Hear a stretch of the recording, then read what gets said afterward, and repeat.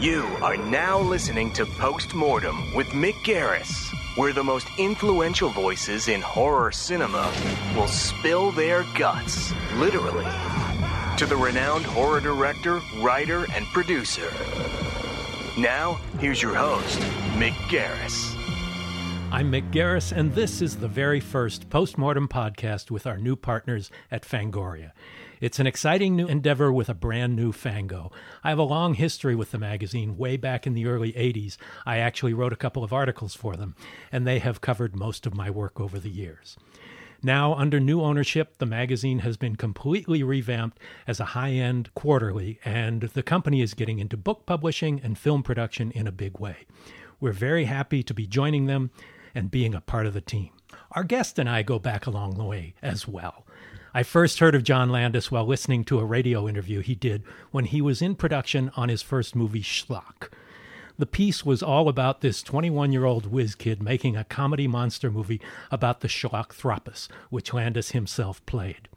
I met him years later when I was answering phones for the original Star Wars in a little office building across from Universal Studios that used to be a motel, and Landis was in his office next door in pre-production on National Lampoon's Animal House. Since that time, our paths have crossed often.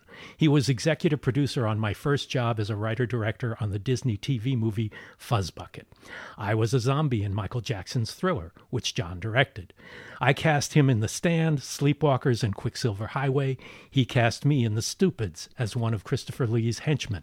Unfortunately, my scene with Lee lies on the cutting room floor. He did a couple of Masters of Horror episodes, too. But John never set out to be a horror icon, despite his passion for monster movies and the classic status of his An American Werewolf in London. His huge success with Animal House and Blues Brothers and Coming to America, among many others, made him the king of comedy. But with Thriller and Werewolf and Innocent Blood, the horror cred is beyond reproach.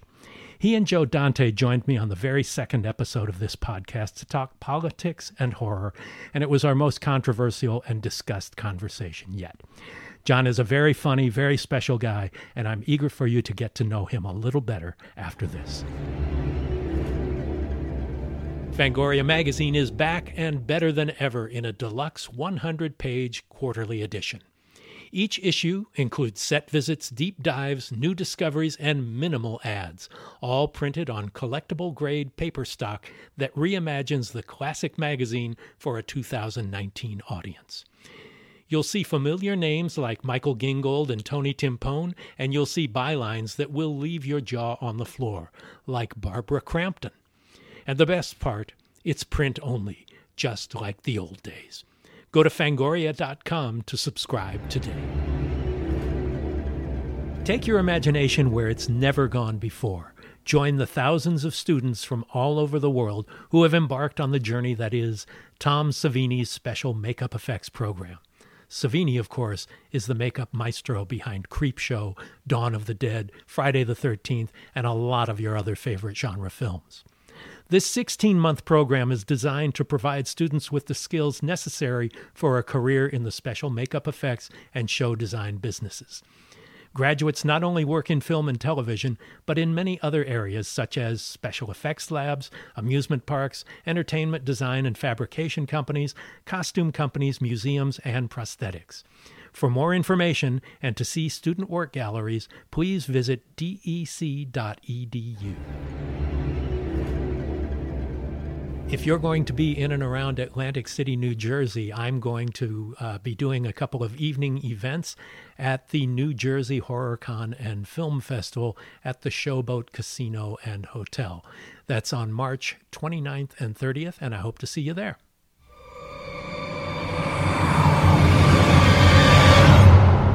So you worked in the mailroom at 20th Century Fox. How did that lead to you becoming a filmmaker? How did that lead to me? Yeah. Well, as I like to point out, it's not the military. You don't work your way up in the movie business. Right. It's you don't start out as an extra and end up as director? No. Yeah. Well, you can, I guess, yes. But it would explain a lot. No, the reality is that there's no right or wrong way to become a filmmaker. And when I was a kid, I was so anxious to be a director when I grew up, that to get anywhere near production was my goal, just to be on a set. And the closest I could get was to be a mailboy at Fox, which was my first job in the industry. You learn a lot about mail, mostly. But I was on the lot at the Pico lot, which I guess is now owned by Disney. It's pretty horrifying. Right. But 20th Century Fox was a major studio, and it was very exciting to be on the lot. I mean, I loved it. And I used to, we would do 3 runs a day where you had a route and you'd had to carry your mail stacked up. And I read every script that came through, television and feature, plus a lot of memos I probably was not supposed to read. One of my favorite jobs as a mailboy was Raquel Welch had made Fantastic Voyage and 1 Million Years BC and Fathom, a whole bunch of Fox. She was basically a Fox. Fuzz. Yes. And, well, she was doing 100 Rifles in Spain with Jim Brown. And she had been in Bedazzled. Right. And this was during the Vietnam War. And she got hundreds of letters a week, fan mail from GIs over in Southeast Asia. And one of my jobs, I had to learn how to do Raquel's signature. Oh, really? Which had Raquel with like a heart. And there was an 8x10 glossy it's a famous still of her it's black and white, but in color it's red. She's in red bikini underwear, leaning on a Klieg light. Big hair, is very sexy, and this is a Bedazzled shot from Bedazzled. I remember this well, yeah. Right, where she played Lillian Lust, the girl with the bust, and I would sign those autographs to these GIs and write them and send it back. I must have done thousands of them. Wow. That was one of my jobs, but I loved being on the lot. It was very active. They were shooting lots of television, including the Irwin Allen shows. So there were always lobster men or, some kind of ridiculous monster walking around. While I was there, I got on the lot during Hello, Dolly, which was amazing. And then they did Beneath the Planet of the Apes, which that's when I became friends with John Chambers. I used to hang out in the makeup department. I was bad. I mean, I played hooky a lot, and I would be on stages watching. I remember watching Ted Post directing Land of the Giants, where the whole show, they used to shoot it on a Chapman to get the big POVs of the little people. And the spaceship in Land of the Giants, they had a potted jungle. Do you ever hear the expression of Sam Katzman jungle? Oh, yeah. Sam Katzman was the B-movie entrepreneur. Well, he did Jungle Jim and all these shows, and he would never buy anything. So he would rent potted palms and ferns, and the pots were always about, 2 or 3 2 foot tall. And what he'd do is he'd bring several hundred of these things on a stage, and these, pots and ferns, and then make a jungle, and you just never shot below the knee. So it was the jungle. That very was economical. Yeah, very economical. Anyway, that was kind of like the set, although it was much more elaborate, on Land of the Giants, where the spaceship was. And it was like a permanent set. And the spaceship was actually the flying sub from Voyage of the Bottom of the Sea. Oh, wow. But it had 2 incredibly comfortable office armchairs in the pilot's place, and I used to go sleep in there. So you were like 20 years old. Oh no, I was 17 years old. Oh wow! Yeah, I was 17. So no, I left school. I'm a high school dropout. I left school as soon as I was able to get that job. Right. And they made MASH, the Robert Altman movie there. You'd walk by stage 16, you could get a contact high because the dope coming out of there, the marijuana. That's where I met Donald Sutherland. And then what else? Justine. No one talks about that movie. Have you ever seen Justine? Anyway, Justine, it starred Anouk Aimee and Dirk Bogarde. I'm trying to think, had some really interesting people in it, and it was mostly filmed in Europe. In Alexandria, in Egypt, and in Rome. George Cukor directed it, and they came to the studio in L.A. to shoot the transvestite ball, which was a big sequence in the movie. And one of the great treasured memories I have of like Hollywood was the lunch break on these two stages. They had big tables set up and catering set up, and the two units had broken. So there were about 150 men in drag, and then about 150 gorillas and chips, all having lunch. And I thought, Hollywood. I was very happy there. Well, you were always drawn to gorillas. Yeah, it's true. I always liked gorillas. And you have a big gorilla in your living room, or in your house. Well, yeah, that was that's a mountain gorilla. That was a gift. It's really a fiberglass sculpture, but it sure looks real.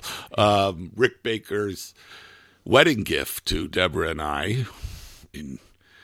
We got married in 1980, so how many years ago is that? Well, that's 39 years ago. Well, 39 plus 5, what's 5? Is 44. So we've been together 44 years and married 39 years. So we've had that gorilla 39 years. Well, and your first movie is a gorilla movie, and you are the gorilla. Well, it's an ape man, technically. Okay. It's like Schlock Throffus. Yeah, it's kind of a missing link. But, the interesting thing they don't talk about, there's a lot of film theory discussed and written about now. Feminist film theory, gay study film theory, just so much theoretical writing. But the real yardstick for a good movie is does it have a gorilla suit in it? Because pretty much every movie with a gorilla suit is a good movie. Yeah. So who did you emulate? Charlie Gomorrah? No, as Schlock. It was actually more Groucho than anyone. He walked like Groucho Marx. He actually, if you look at the movie, I'm even like holding a fake cigar, but there's nothing there. It makes no sense. Yeah, so the most memorable visual, I think, is the Schlock drinking milk, which is a wonderful moment in the movie. It's such a terrible movie. Well, how did it come together? You always wanted to make movies. You lived in L.A. You were brought up in L.A. Well, I'd been a mailboy for over a year when a man who I guess is my mentor, Andrew Marton, Bundy Marton, but his name is Andrew Marton, who was a Hungarian, became an American. He started as a director in silence at UFA in Germany. And then he's one of the many fleeing the Nazis who... and UFA was the famous studio where Fritz Lang did all of his... Oh, yeah. Metropolis. It was a major film hub and studio, which is still there. But Bundy was cutting a movie that he had directed, and next to him was Leni Riefenstahl cutting a movie. Oh, my God. Cutting Triumph of the Will. Wow. What's interesting is that Fritz Lang was the head of UFA, and he informed Bundy about 6 different directors. He called into his office and said, I strongly advise you to get the hell out of here. Wow. And Fritz left. Everyone was like shocked. It was like, and Bundy had a film editor who was a communist, and one day he came in to work in a brown shirt. Oh. And Bundy said, what the hell is this? He said, oh, Bundy, listen, if I don't join the Nazi party, I lose my job. And don't worry about it. This is true. He said, I'm a roast beef Nazi. Bundy said, what's a roast beef Nazi? He says, I'm brown on the outside, but red on the inside. And wow. Bundy picked up the phone and called his wife Yarmila and said, pack 2 bags. I'm coming right now. And he went home. He picked her up. They drove out of Germany across the border. The frontier was shut like 2 days later. Wow. Very lucky to get out. And he went to Paris. And then from Paris, London, and then to Hollywood.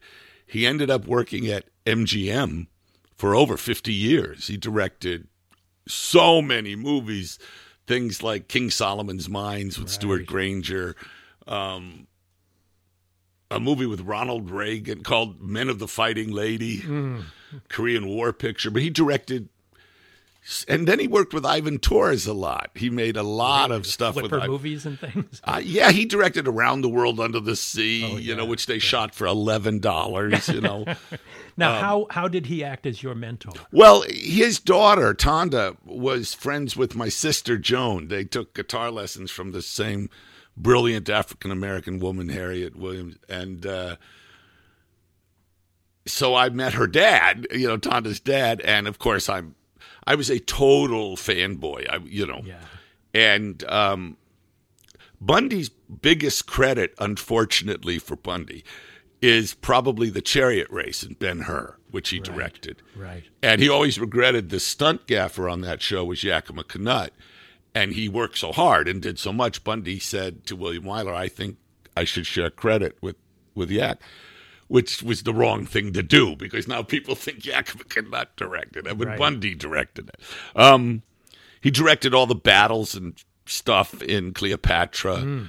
There's a wonderful battle in Cleopatra. It's called Battle of the Moon Gate, where, I'm embarrassed. It's Rex Harrison. Rex Harrison was supposed to stand on this parapet and these flaming arrows are coming and stuff, and Rex got very drunk. So Bundy said, I don't care. Bring him here. And there's this amazing shot in the movie where fireballs are bouncing off his shield and all this stuff, which he would have never done sober. But I think the most amazing thing I ever saw Bundy do that was a movie called 55 Days at Peking, which is kind of an interesting movie. It's credited to Nicholas Ray. But Nick Ray was drunk the entire time, and Bundy directed it. But there's some amazing stuff. There's this huge tower that the Chinese army brings against it's a spectacular sequence at night. I mean, when you see it, you go, holy cow, because it's real. There's no CG. It's like Ben-Hur. There's no CG. And, man, it's spectacular. Anyway, Bundy became a second unit director known for action. Billy told me, he said, I'm going to direct a movie in which this man calls his secretary into his office and then chases her around the desk. So I'm going to have Bundy come in to do the chase. But poor Bundy, anyway.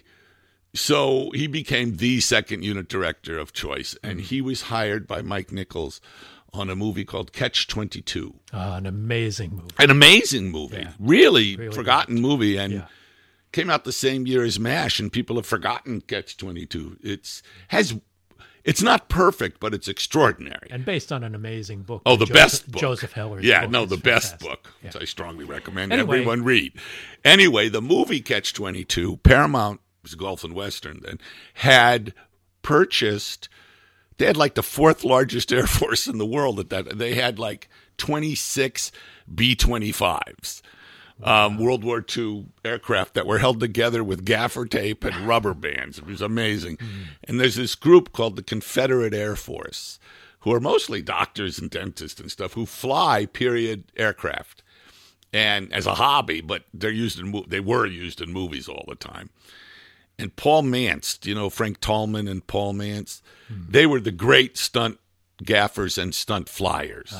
They did all the flying in Mad World, which is amazing when they go through the poster and all that stuff. Anyway, so bringing it back to you, Bundy. Well, I'm telling you. So Bundy was going to be the second unit director on this movie, and he said to me, "John, do you want to come work on the movie?" Which would be, instead of running onto a stage and watching till I was thrown out or I had to go back to the mailroom, I could actually work on a movie. So I said yes, and I left my job and went down to San Carlos in deep in Baja. It was Guaymas.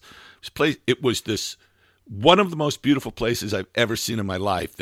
Paramount built this landing strip there.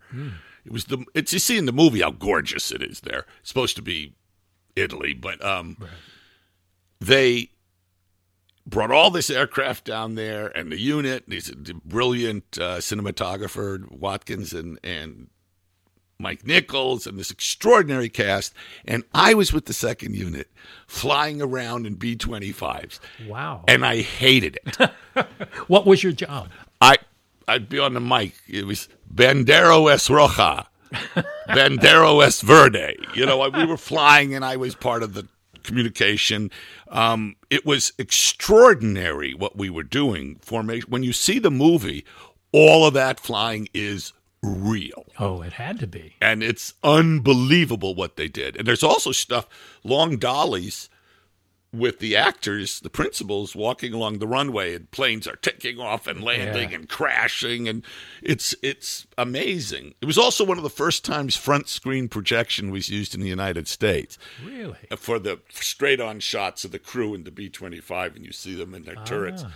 But that was done back in L.A. But I was not there very long. I was there maybe 4 weeks, because down there, way below on that gorgeous set they built, is Alan Arkin and Orson Welles and Mike Nichols and Bob Newhart, Dick Benjamin, Paula Prentice. I'm trying to think, Norman Fell, John Voight. I mean, this an amazing group of actors. Just Marty Balsam. I mean, an amazing. And I'm in a B-25, and these things would vibrate like that. I mean, they would just bounce up and down. And after flying for 2 hours, you'd go up for 2 hours. This is going to sound odd, but the vibration was so intense that your jaw hurt and your nipples hurt. Really, it was not a fun job. But that was your beginning of a film career. Well, not really. I mean, I was a schlepper on the second unit, but I said I'm not learning anything here. This is not helping me. I'm going to go back to the mailroom where I was actually learning more, because I could watch people. So I go to different sets and different offices where. Oh, absolutely! And I hang out in the makeup department with John Chambers and Dan Strepek and those guys. Anyway, so long story short, I go back in the mailroom for about 8 months, and then Bundy calls me and says, Andrew Martin, he says, John, and he was not a young man then. He had to be 70 at least. And he said, I've been hired to do second unit on a big MGM picture called The Warriors, which is shooting in Yugoslavia. Mm-hmm. Would you like, I can't promise you a job, but if you show up in Yugoslavia, which in 1969 was behind the Iron Curtain, which meant something, maybe I can get you a job. So I lied to my mother, and I told her I had a job, and I'd saved about $1,000. I'd saved, rolling in it. Yeah, I was wealthy, and I'd saved about $1,000 because as a mailboy, I got $48 a week. So I bought a one-way ticket TWA to London, which was like $800, and I was so ignorant. I flew to London thinking, well, Belgrade's got to be like what?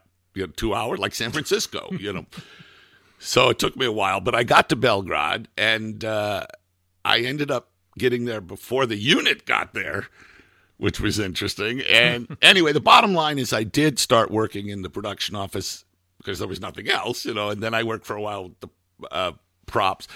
Dave Jordan, the great British prop guy who did movies like Lawrence of Arabia and stuff. And he had great stories. But anyway, make a very long story short, they changed the title of the movie in post-production, and it was released as Kelly's Heroes. Right. Clint Eastwood, Donald Sutherland, who I had reunion with. Don Rickles, Telly Savalas, Carol O'Connor. I had a huge, and the Yugoslav army playing Germans and Americans. And it was a big World War II comedy, huge. And I was like a gopher on that. I ended up being quite essential to the unit. It was an international crew. I still don't understand how, but the great Mexican cameraman Gabriel Figueroa was the DP. Bruce Surtees was his operator. Wow. And then it was mostly British, French makeup, Italian wardrobe. It was big and international, German and Austrian special effects. Wow. And everybody like me. and sort of hated one another. So I was essential. And the director, Brian Hutton, was very kind to me, liked me. And I was there 9 months. Wow. You also did stunts and things in your... Well, in that movie, I do a stunt, but it wasn't real. I ended up doing stunts because when that picture was finished, I'd made friends with a guy named Jim O'Rourke, who was an American college guy who was traveling in Europe and happened to be the same size as Clint Eastwood. Ah. And so he was hired in Madrid. They said, "You want to double Clint Eastwood?" And he went, "What does it pay?" Yes. Anyway, so Jim and I drove from Belgrade to Madrid. This is 1969. And it was really at the height of the spaghetti boom. Mm-hmm. And Franco had made it advantageous to shoot films in Spain, as all good fascists do. And there were so many movies. And I lived in a town called Almeria, which is where Leone made his pictures. It's where everybody made movies. I mean, there were at least 3 or 4 movies shooting there at one time. Where we're supposed to be in one soon. Supposedly, yes. Yeah. Don't hold your breath. But it was a fabulous experience because there was so much production. And as an American who spoke English, I could get jobs as dialogue coach. I could get jobs as... I'm in a lot of movies as an actor, although rarely my voice. And what happened was a British production manager named Terry Lenz, I'll never forget it, said to, Jim and I are trying to get a job on this movie, Charge of Light Brigade, Tony Richardson's movie, which is a great movie. Amazing. And Terry says, "Do you do horse falls?" Oh, God. And Jim goes, "Oh, absolutely, born on a horse. Rodeo cowboy." And I'm like thinking, what? And, 2 days later, I'm a hussar galloping into the valley of death. Somehow I don't see these explosions that way. Yes. No, actually, it was. You know what? I actually got pretty good because I could ride a horse, but you learn how to fall and not hurt yourself, and you learn how to different way. We even did running W's, which are against the law now. Right. But if that's done correctly, it doesn't hurt the horse at all. And it's good for the rider because you're thrown so far. But it's so I did that for a while and worked on a lot of interesting movies. Red Sun, Toshiro Mifune killed me, and what else? I don't know. Franco Nero still claims he remembers me, which I think he's lying. In any case, I was in Almeria for over a year and a half. Wow. So I'd been in Europe for like 2 years. And Brian Hutton was going to direct a movie in London, and he said, "Do you want to be my first?" Because in my brain, I was going to be a director when I grew up, so any job on a movie was good. Right. So this would be first assistant director. The first AD, and I was going to shoot at Pinewood, and I said, "Oh, yes, please." It was a movie that was released as X, Y, and Z. Elizabeth Taylor, Susanna York, Michael Caine. Terrible movie. Anyway, I think Z and Company. I forgot one or the other. Anyway, I went to London, and it turned out I had to be a member of the Directors Guild of America. So I, for the first time in 2 years, flew back to California.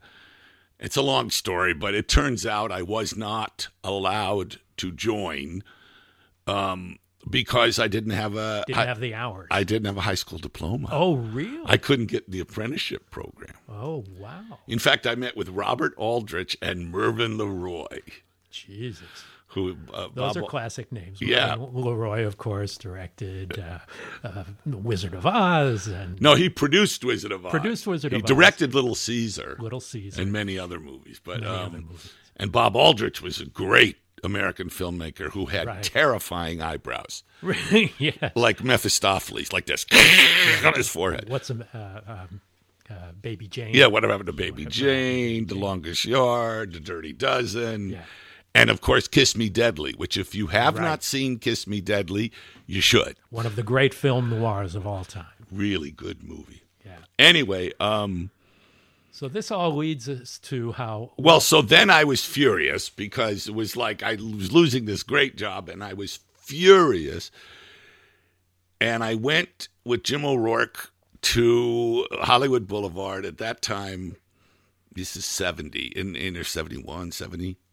And at that time, Hollywood Boulevard was great if you were a movie buff or a junkie, but not great if you were anything else. It was real sleazy. Right. But it still had all those movie theaters and several theaters where you could see a triple feature for $1. I mean, it was great, Hollywood Boulevard. And many bookstores, it was kind of an interesting, strange place. And we saw a triple feature for $1 at the World. And one of the movies was Trog.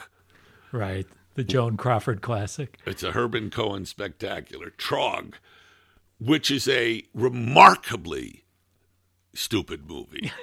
I think it's her last film, maybe. I'm not sure. Yes, but it's just the silliest movie. And the monster, Trog, is a prehistoric ape man. And it's kind of a pudgy guy. And he's wearing like a fur muff around his wrist and around his ankles, leather booties, and then he's got like a fur diaper, but the rest of him, he's just this pudgy, pasty English guy. And then his head, I really think, is one of the armature Stuart Freeborn made for 2001. Ah, that makes sense. But not lit correctly or anything. Painted differently. Yeah. But anyway, it's a very strange and silly movie. And you thought I could do that? Well, I was fascinated by the movie because of the sheer balls of it. It was one of those, did anyone see dailies? Did anyone and Joan Crawford's committed, Yeah. And it's just Pepsi's all around. It's a terrible movie. Anyway, and I went home and I wrote Schlock. And then Jim said, we should do this. And I said, what? He said, Schlock. I went, what? So by that time, I had about $30,000, $32,000 from 2 years of work. And Jim had a little money, and then we raised the rest. And for $60,000, we made Schlock. Right. Now, you made a movie. How does it get out there? Well, it doesn't for years. I mean, if you look at Schlock, it always says 1973, but in fact, it was made 1971. And you were 21 years old. Yeah, I was 21. That's my excuse. And the movie's claim to fame really is it's among the very earliest thing that Rick Baker did. He was 20. Right. I found this guy who was clearly brilliant. In any case, so Schlock was made, and then I continued to do stunts in L.A., though. Well, Jack Harris was the guy who had distributed The Blob. He had produced The Blob. He produced The Blob. Jack was an exhibitor.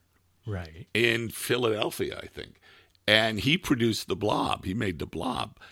And with The Blob, he started distributing it himself, although I think the initial release was a studio. I think Paramount or somebody released it. Then he got the rights back, and then he started distributing it.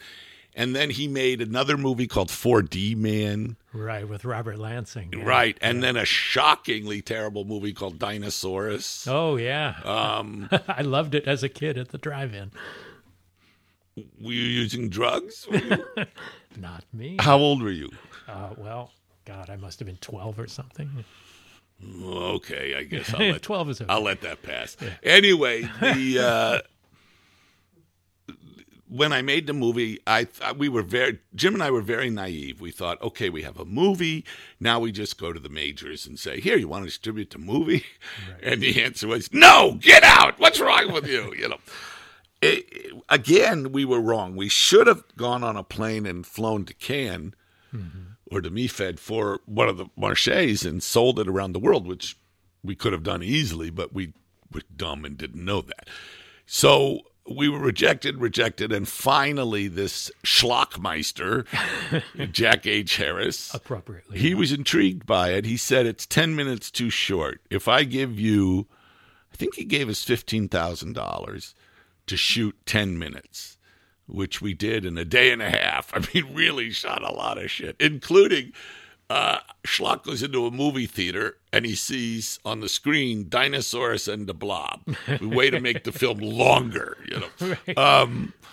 In any case, so we finished the movie, and he released it and actually played all over the world, and he did quite well with it. We never saw any money.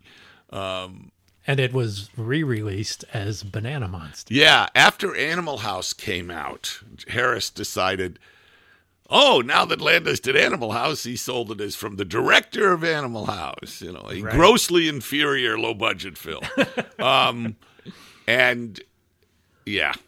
Anyway, the irony of it all is many years, I don't know how many decades later, as of now, I now own it.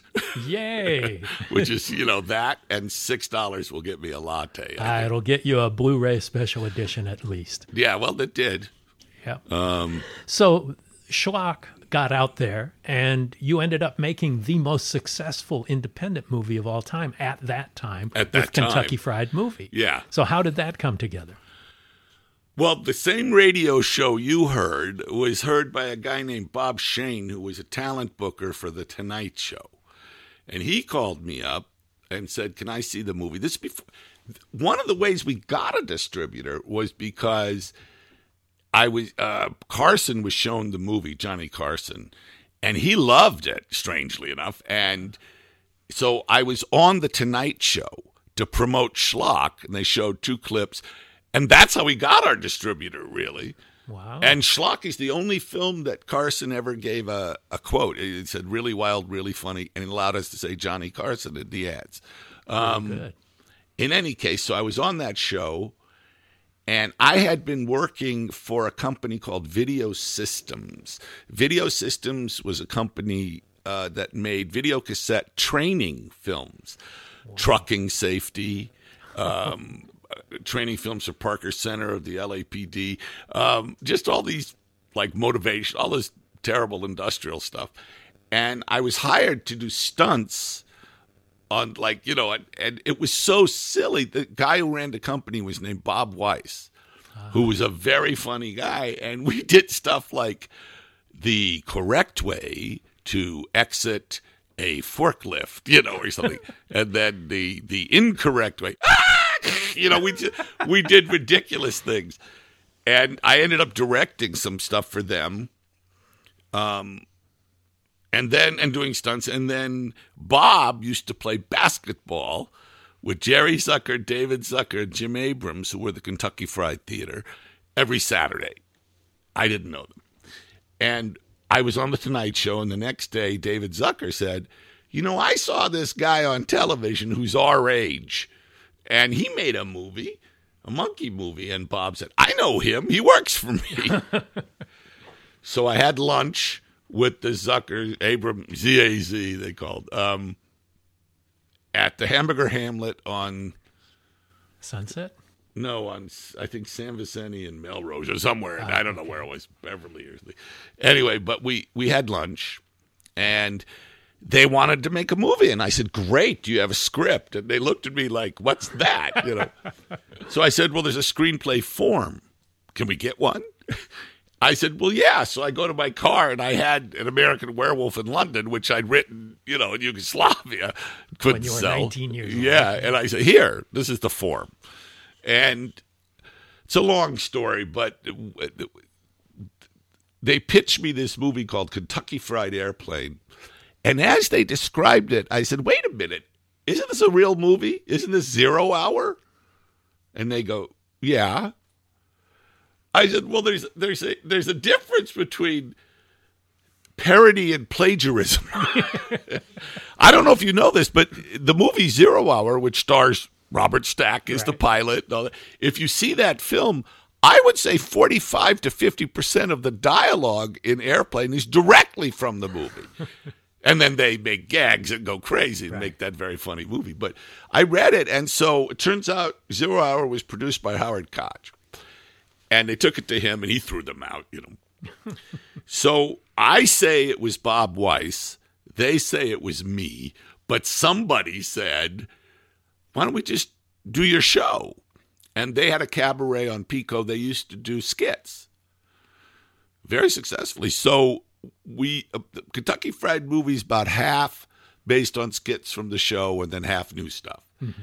And there's no rhyme or reason to it. I mean, the one sketches. The one thing we tried to do was be cutting edge, and we did some television stuff on videotape to transfer to film. Right. And we thought how clever, but actually it just looked bad. Yes. But so it was shot on 35 millimeter film, and we shot it in 20 days for $500,000. And it was picked up by United Artists Theaters. And that movie made like $40-some million. And that's how I got Animal House. And the rest is comedy history. Sort of.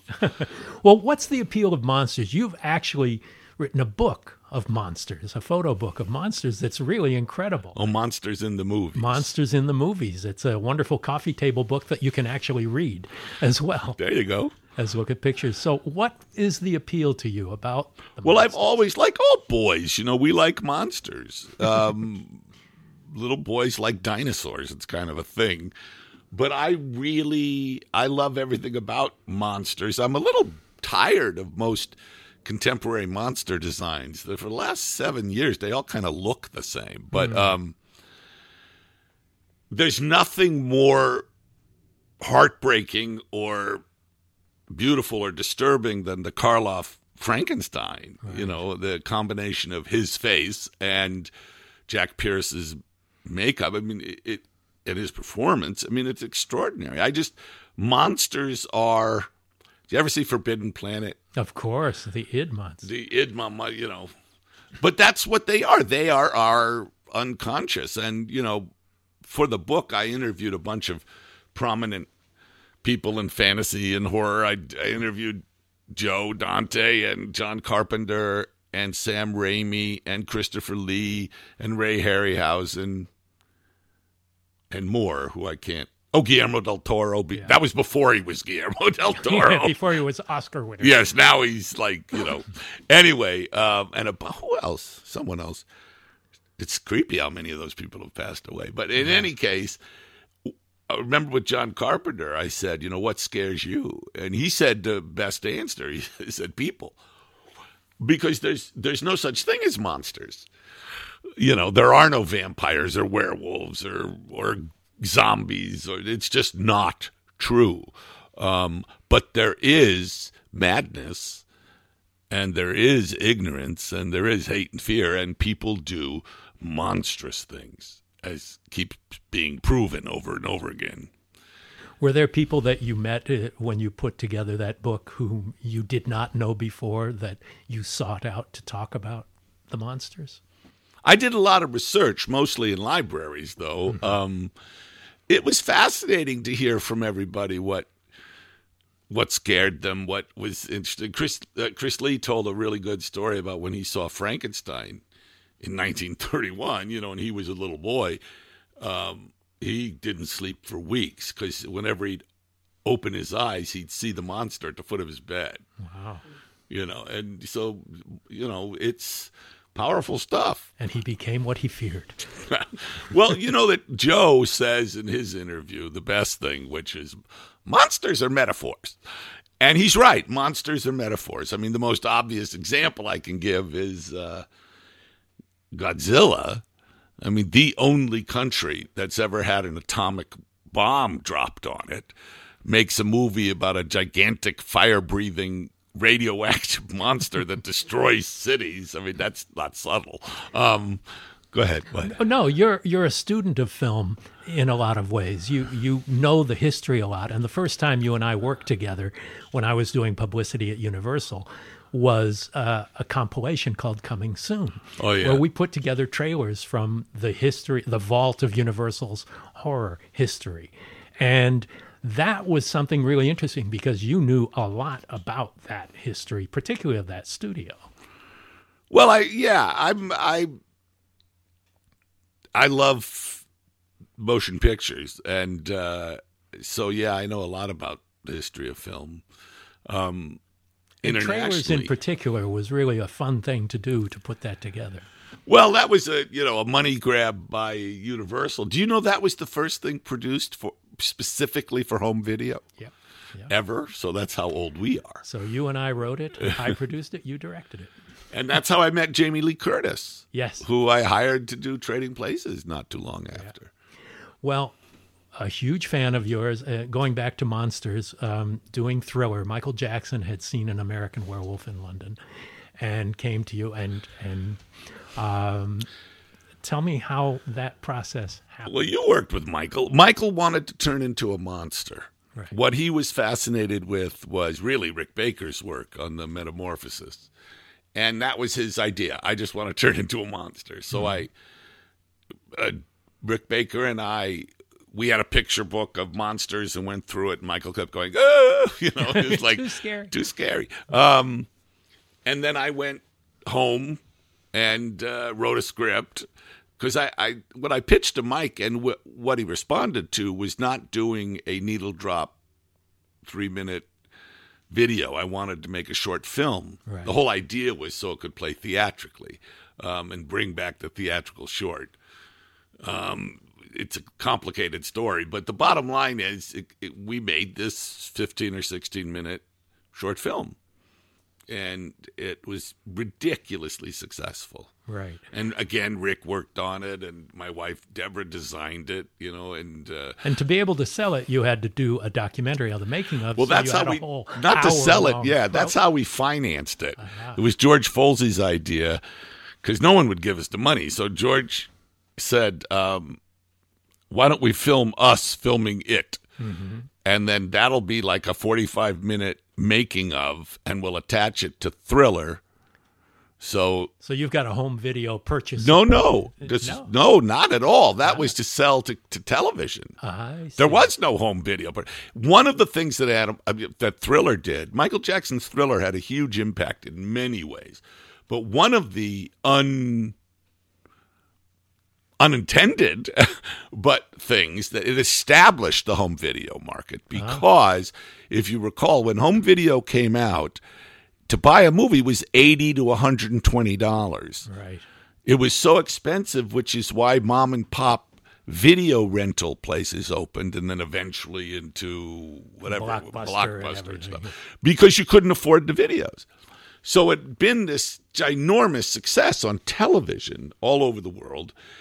And then I got a call from a guy from Texas named Austin First who said, I got a company, Vestron Video. It turned out to be a mob thing later. Oh, really? Yeah. Okay. It's like, that's how Toby never got his money for Texas Chainsaw. In any case, and my idea is to release the making of Thriller and Thriller, which is only an hour, right, on VHS and...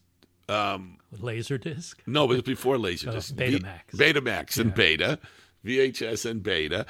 And I said, but who would buy it? It's on TV. It's free. And he said, no, we'll sell through, which I'd never heard of. And it was $29.95 instead of $100. And it sold like 4 million units in the United States. And it made the home video business a viable business, and that's why the price went down so much. And for a while there, it was a good source of revenue. But that was Monsters. And well, that was music. The reason I did that was I love musicals, and I had made the Blues Brothers. Right. And, John and Danny are not, they move wonderfully, but they're not real dancers. No. And so my first idea, which I did in Chicago when we were there, was to use amateur dancers and kind of funky choreography. And then we came back to L.A., and I looked at it, and I went, well, that was a mistake. So the last number I had to shoot was the church. Mm-hmm. I thought, we'll get some real dancers in here. Right. But I was very anxious when Michael approached me. What was exciting to me was shooting the musical number, the dance. And that's really impressive because a lot of music videos, even when there is dance, they don't know how to shoot dance. You're shooting groups of dancers, you're shooting head to toe, you're doing kind of Gene Kelly's work in a way, the way that you directed the choreography for Thriller. Well, yeah, Thriller was an opportunity to do a musical correctly. The shot I'm proudest of in Thriller is the dolly. It's about 2.5 minutes long, one shot, but it's two cameras. I put two cameras on a dolly With him and Ola? With him and Ola. I was there. A wide. Well, you were there? Yes, I watched that happen. And we shot, we went 6 blocks along, and Michael danced around Ola, singing the song. And that I'm very proud of because it's one shot. Yeah. And I think that because you cut back and forth between the cameras, you don't realize. You're not aware it's one shot. But that's a sustained performance, and Mike just pops. And the reason, Ola Ray never got enough credit because she's looking at him. First of all, she was adorable, but second of all, she just was she had such a crush on him, she was so moony that it makes the whole thing work. Yeah, I was watching that, and it was amazing to see it happening because once you called action, suddenly this dynamo is in front of you, and he's like lightning. He's electrical. And once you call cut, he just, how was that, John? It was this total. Did you ever you saw Mike in concert, right? Oh, yeah. Well, think in about Mexico City in a stadium. Yeah, think about Michael in concert performing live. He was literally explosive. I mean, you could be in I saw him at Wembley, and you could be in a place with 35,000, 40,000 people, and he's tiny on stage, but the amount of energy coming, he was a remarkable performer. Yeah. Phenomenal. Well, of course, Cynthia and I were both zombies in Thriller. And you're the grumpy zombie. I'm the grumpy zombie. Well, when Michael's coming to Ola's POV, when the zombies are closing in and he's reaching for her, you're right at his right, and Cynthia's right behind him. Yep. And Exactly. You're well-featured zombies. So I got even with you. I had you as an actor a few times, and it was really fun. Let's see, what was first? Sleepwalkers was, I guess, the first time. With Cynthia and Joe Dante were detectives or something. Exactly. You were working, trying to figure out who killed or who attacked poor Tanya in there. And then after that was in Quicksilver Highway. And you put me in a surgical mask. Yes, with Clive Barker. Right. Yeah. That's what Sam Raimi. I'm in like 3 Sam Raimi movies, and I'm always in a surgical mask. Yeah. So you don't know it's me. I'm in one. I'm in The Quick and the Dead. And on a horse. You got a better. No, I wasn't on a horse. Oh, yes, I was on a horse. You were. Come to think of it. Yeah, I was hanging Gary Sinise after Sam had cameoed in The Stand with Gary Sinise. So, anyway. And I'm in The Stand. You are in The Stand, and you're a rabbinical student. Yeah, I saved the movie. Yeah, exactly. So, that was the second one, and then Quicksilver was the third one. I love that photograph. There's a photograph of a bunch of the makeup guys and Matt Frewer in makeup and Stephen King and you and me and, gosh, just a whole line of people in Vegas. Before do you have that picture? Oh, that's the cast and crew. No. It's in Vegas, and we're all lined up. And it's before they built that thing over Fremont Street. The Fremont Experience. Yeah, so it's Fremont Street with the old neon. It's the silliest photo. Well, let's talk about Masters of Horror a little bit. Okay. Because Max, your son, wrote that script with you when he was 19, the same age you were when you wrote An American Werewolf in London. Pretty much. And so, in a way, it's kind of a tribute to American Werewolf, and it was the first episode of Masters of Horror that we shot. I didn't remember that. Yeah. Really? Yeah, the very first day of shooting was in the casino in Burnaby or wherever. Oh, you're in that. You win at roulette. I have a cameo there. I love that actor. There was a Native American actor who played the casino guy. Right. He was great, that guy. Great. And you and Brian Ben working together again after. Well, Brian's wonderful. He's wonderful. But the opportunity to come in and do something without studio and network interference was the whole appeal to it. Now, I was wondering what your experience with that was like. It was fun. When you approached me with that, you're going to shoot it in Vancouver. You're going to have, 7 days? Or I forgot what it was. 10 days. 10 days. Luxury. And luxury. And I forgot how much money. $2 million. Really? Yeah. But it was a union show. Give me $2 million now. Anyway, Yes. it was whatever it was. These were the parameters, and I thought, okay, well, it's Vancouver, so it has to take place in like Seattle or Oregon or someplace in the Pacific Northwest. And I thought, you know what? I was 18 when I wrote Werewolf. So Max was in college in Florida, and I called him. I said, you want to write a script? And he said, what? And I told him, because he's been writing screenplays since he was 7, literally. Wow. And I said, yeah, I want it to be a monster, but it can't be a zombie. And I don't want that for Joe Dante. I don't want a vampire. But a monster. So Max sent me a big book of North American cryptozoology. You know, Sasquatch, Mothman, all these things, Chupacabra and stuff. Mm-hmm. And he had bookmarked like 4 different monsters. And I looked through them, Wendigo and all. So I'm looking through it, and I came across one he did not mark called the Deer Woman. Right. And what was fascinating to me about the Deer Woman was, people think that American Indians are some monolithic. Well, actually, Native Americans, there were hundreds of tribes with different religions and different languages and the Deer Woman, surprisingly, was sort of in not only in the, Pueblo Indians in New Mexico, but also the Comanche and the Cherokee and the Seminole and the Apache. It was like they all have this creature. So this was drawn from an actual legend. Oh, yeah. It's, like all cryptozoology is. And she's this mythical creature. She's basically a succubus. Like she's also like Pan because she has goat legs. Mm-hmm. Or deer legs, I should correct. Yes. Deer legs. So Not goat woman, yeah. She is normal and beautiful to her pupik, and then she has deer legs, which she hides under a long skirt. And in the legend, she comes out in time of celebration and seduces warriors.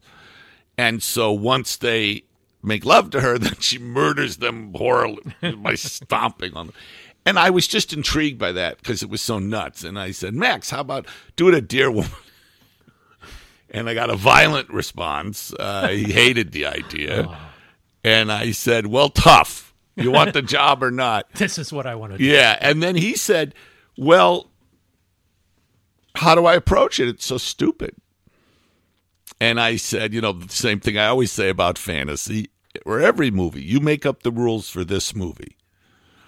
Because all the rules, it's fantasy. It doesn't matter. It's just as long as you're true to them in this movie. Yeah. So he said, well, I don't even know how to approach it. So I say, well, you can approach it a traditional way, which is do it as a police movie, which is, there's workplace movies, there's cop movies. One of the tropes of fantasy is you take a fantastic thing and you treat it as real as possible. So there's a series of horrible murders that are completely bizarre. And the detectives who are trying to solve this, or the scientists who are trying to solve this crime, this impossible crime, come to an impossible conclusion. This is what's doing it, but that's not real, So he said, okay. So he wrote a script in like 2 days. He sends it to me, and it's great.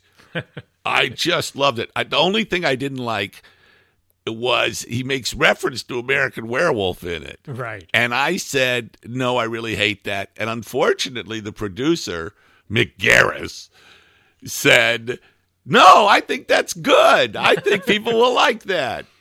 And so I was outvoted, but I still regret it. But that was a very passive response for you. But in any case, I had 2 notes for Max, and that's how good the script was. I said, I want to see her actually seduce someone.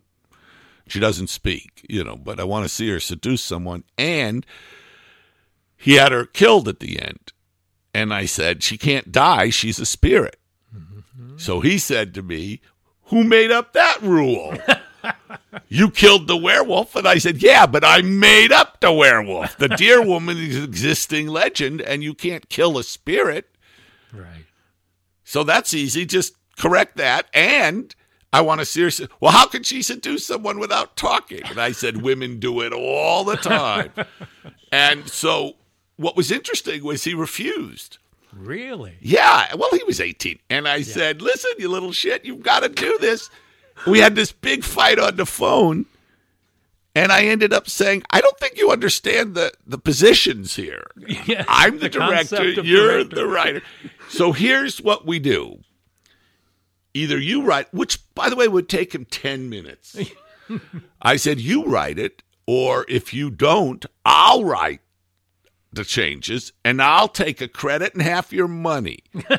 And he said, fuck you. So what happened was, and I regret it, because it says written by Max Landis and John Landis. Well, the truth is, I wrote one scene. Mm-hmm. And it's, one scene, the seduction scene. It's one scene. And people, when it came out, because he was so young, people assumed I had written it. Right. Which I didn't. I didn't write that. That's not like me. That's like Max. The way it was turned into us, it had both your names on it. Yeah, I know. That was I made a mistake. But in any case, we were the first ones to hire Max to write a screenplay. Yeah, well, that was produced. Yeah. What's interesting is that it was a good experience. It was fun. I had a DP that everybody said, oh, he's a nightmare, John.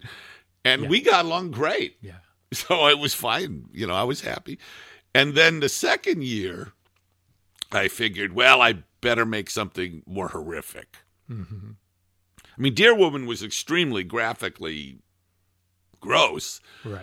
But it was funny. Exactly. So I said, okay, now I better make something. So I read a screenplay years ago called Frailty. Bill had come off Terminator and the movie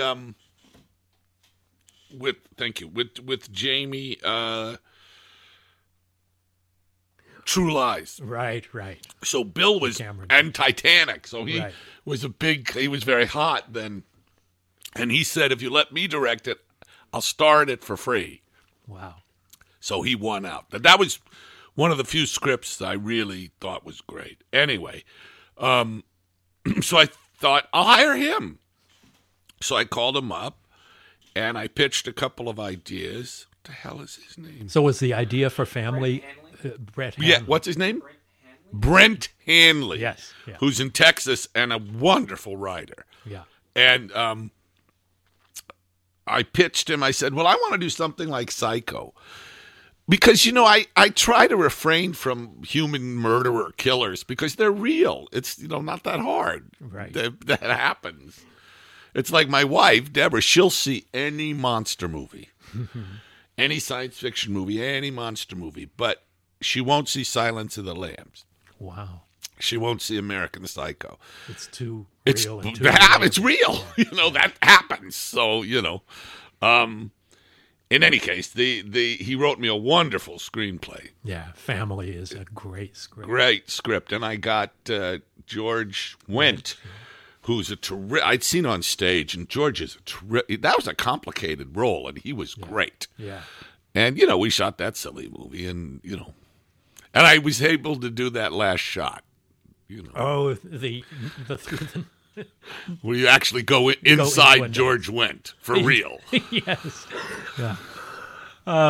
So because of that and An American Werewolf, you have been christened a horror director, a master of horror. My son he wrote a movie that was reviewed by, the hell's her name? Marhala Dargis, a critic for the New York. Dargis, yeah. Yeah, for the New York Times. And so she said the screenplay was by Max Landis, parenthesis, son of noted horror director John Landis. And I just thought, Jesus Christ, the guy who made Animal House, The Blues Brothers, Trading Places, Three Amigos, Coming to America, known for horror. Well, how do you see yourself as a filmmaker? How would you describe what you do? I'm a director. You know that Michael Curtiz has the career I envy. Yeah. Because he was this Hungarian guy who made Casablanca and Yankee Doodle Dandy. Mm-hmm. And, he made Robin Hood. He made so many films, Dodge City, of every genre.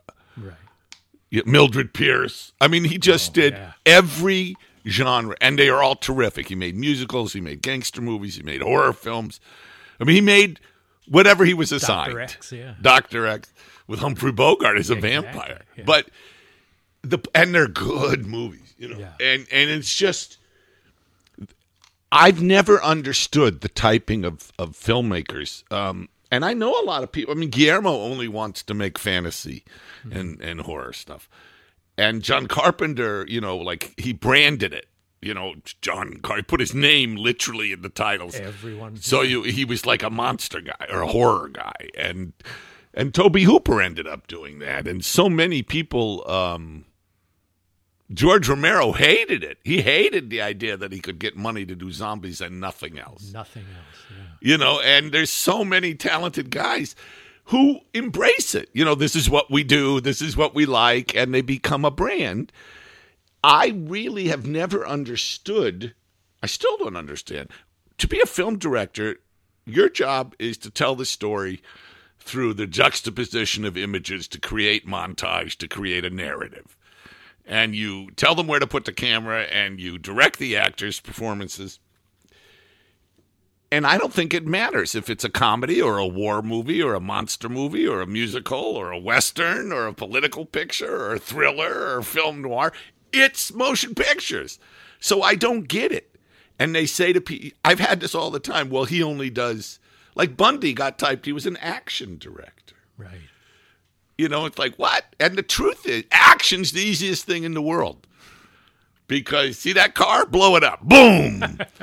It really is the easiest thing to direct because gunshots are inherently violent and it's kinetic.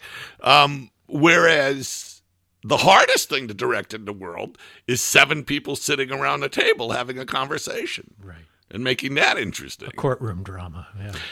I did a courtroom. It turned out to be easier than I thought because everybody is so delineated where they are. The geography's so laid out. The judge, the jury. Technically easy to stage. To stage and to shoot. Well, it's time-consuming to shoot. Mm-hmm. Whereas I find that scenes around tables, especially with more than 4 people, it's so complicated because you think, well, that's her. So you shoot a single this way, but then when she's talking to him, she's got to look this way, and then he's got to look. Right, and screen direction is confusing. I did an 11-minute scene with 12 people around a table in the stand, and we circled the table with it, and figuring out screen direction was so complicated because one actor will be talking to an actor in one direction, and then in another direction, and they talk to each other and exchange. It's so complicated. But you did it not in one shot. No. Oh, no, you set it up. But just covering it and everything. It's so complicated. And moving camera versus still camera. And to make it interesting. Yeah. It's, but what's fascinating to me is people think that's easy, whereas comedy's hard. Right. And I get, the one I do understand the most is comedy, because some people have a feeling for it and some people don't. I actually think it's among the easiest things to do, but people have trouble with it. You excel at it. But there are people who are not good at making horror movies who are good at making other films. See, I don't get that. I don't understand that. The building of tension can be a complicated thing to do. Not if the script is right. Well, it's all about the screenplay. If you have a great screenplay, you can make it scary. Fair enough.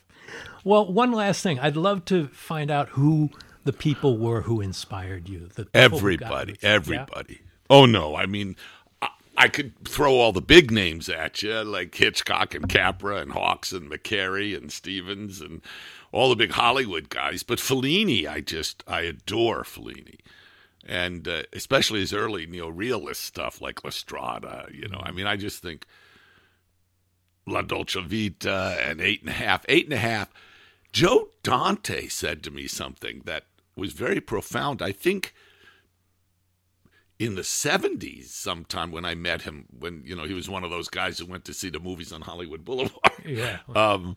But he said to me that 8.5 is a different movie once you've directed a film. Uh-huh. And I really think that it's actually direct a couple of movies. I mean, actually get in the saddle and know the job. And it's completely different film. It's wonderful. That's a great, great movie. But, I like Bergman. I love Truffaut. I mean, I love Kurosawa. There's a lot of Japanese filmmakers whose names I unfortunately couldn't reel off, but there's a lot of great Japanese films, and there's a lot of I really like musicals. Yeah. I mean, Stanley Donen just passed away, and he made, Singing in the Rain with Gene Kelly, and that movie's perfect. And Bedazzled. Which is really fun. Yeah. Well, John, I thank you so much for spending time with us. It's always great to talk for public consumption as well as yes, our private conversations are disgusting, filthy. Mick has the foulest mouth of anyone I've ever met. We've been thrown out of restaurants because people overhear him. I try to keep that a secret. Okay. Thank you, John, and thank you for listening to Postmortem. If you're enjoying Postmortem, it would be a great favor to us for you to rate and review and subscribe on iTunes or your favorite podcast app. You can access all of my video interviews and behind-the-scenes documentaries, things like that, at mickgarrisinterviews.com. Reach us on Twitter at PostmortemMG and on Instagram on PostmortemGram. Thanks a lot for listening. Thanks for listening to Postmortem with Mick Garris. Download new episodes every other Wednesday and subscribe on iTunes.